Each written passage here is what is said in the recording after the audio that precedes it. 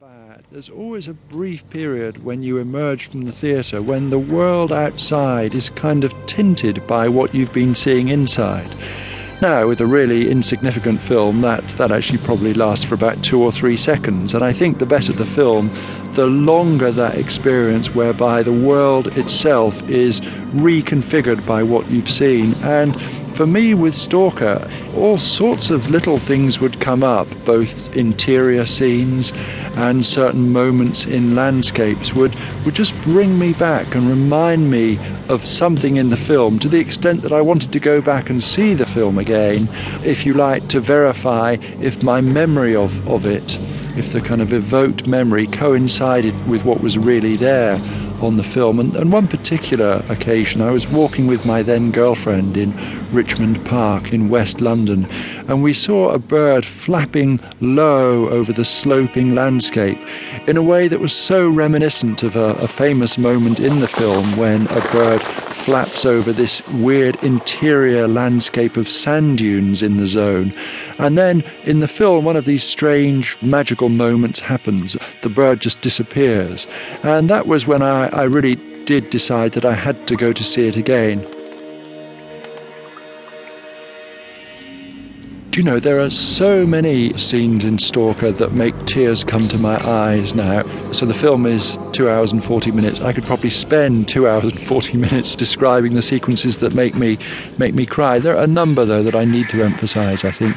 The first one is when they arrive in the zone, after this long tracking sequence of the 3 men's faces as they're moving along the railroad track going into the zone.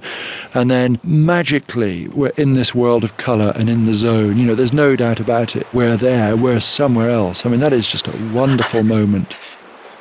No what? My дома. Shortly after that, the stalker goes off for a walk on his own, and he collapses on his knees into the grass in a state of ecstasy, I would say. And it's so incredibly moving because he believes absolutely in this place, in its magical, in its redemptive powers. And it hasn't disappointed him. I mean, I find that as a moment of affirmation quite extraordinary.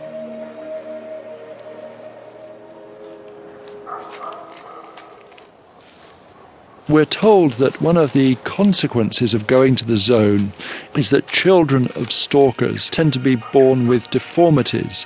And we've seen that the stalker's child, this young girl called Monkey, we've seen that she's crippled, that she can't walk. And then when they get back from the zone, we're there in black and white. But then we shift to a very close, a very tight shot of Monkey in profile, in colour. And she's walking. And it's this beautiful thing. It's a miracle. She can walk. But it's a miracle that even Richard Dawkins would be happy to accept, because it turns out that actually as the camera moves back, we can see that she's not walking. She's just on her dad's shoulders. He's giving her a ride like that. And as the camera pulls back, we can see Stalker walking with the kid on his shoulders, with his wife, unbelievably beautifully, with this doggy that he's brought back from the zone, which is proof in a way that they've been there. And they're walking through this absolutely desolate, sort of post-industrial, bloated Eastern European landscape, and it's so beautiful. I find I'm overwhelmed by that. And then, perhaps I shouldn't say what it is, but the very last sequence when it's revealed to us that, yeah, even though the daughter is physically disabled, the sort of compensation for that is considerable.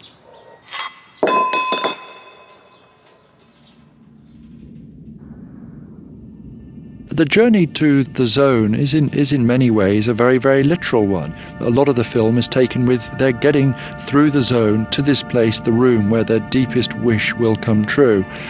The closer they get to this fabled room, the slower their progress becomes, and the more they get burdened down by these kind of philosophical discussions and quarrels and fights. And then it turns out, incredibly, that one of the people is going to try to destroy the room. So there's this kind of quite funny fight sequence as these 3 old guys kind of wrestling in a puddle. You know, they've come all this way at considerable risk to enter the room where their deepest wish can be realised. And then, for different reasons, they sort of balk and hesitate about that. And the reason for this is because, as Stalker emphasises, it's not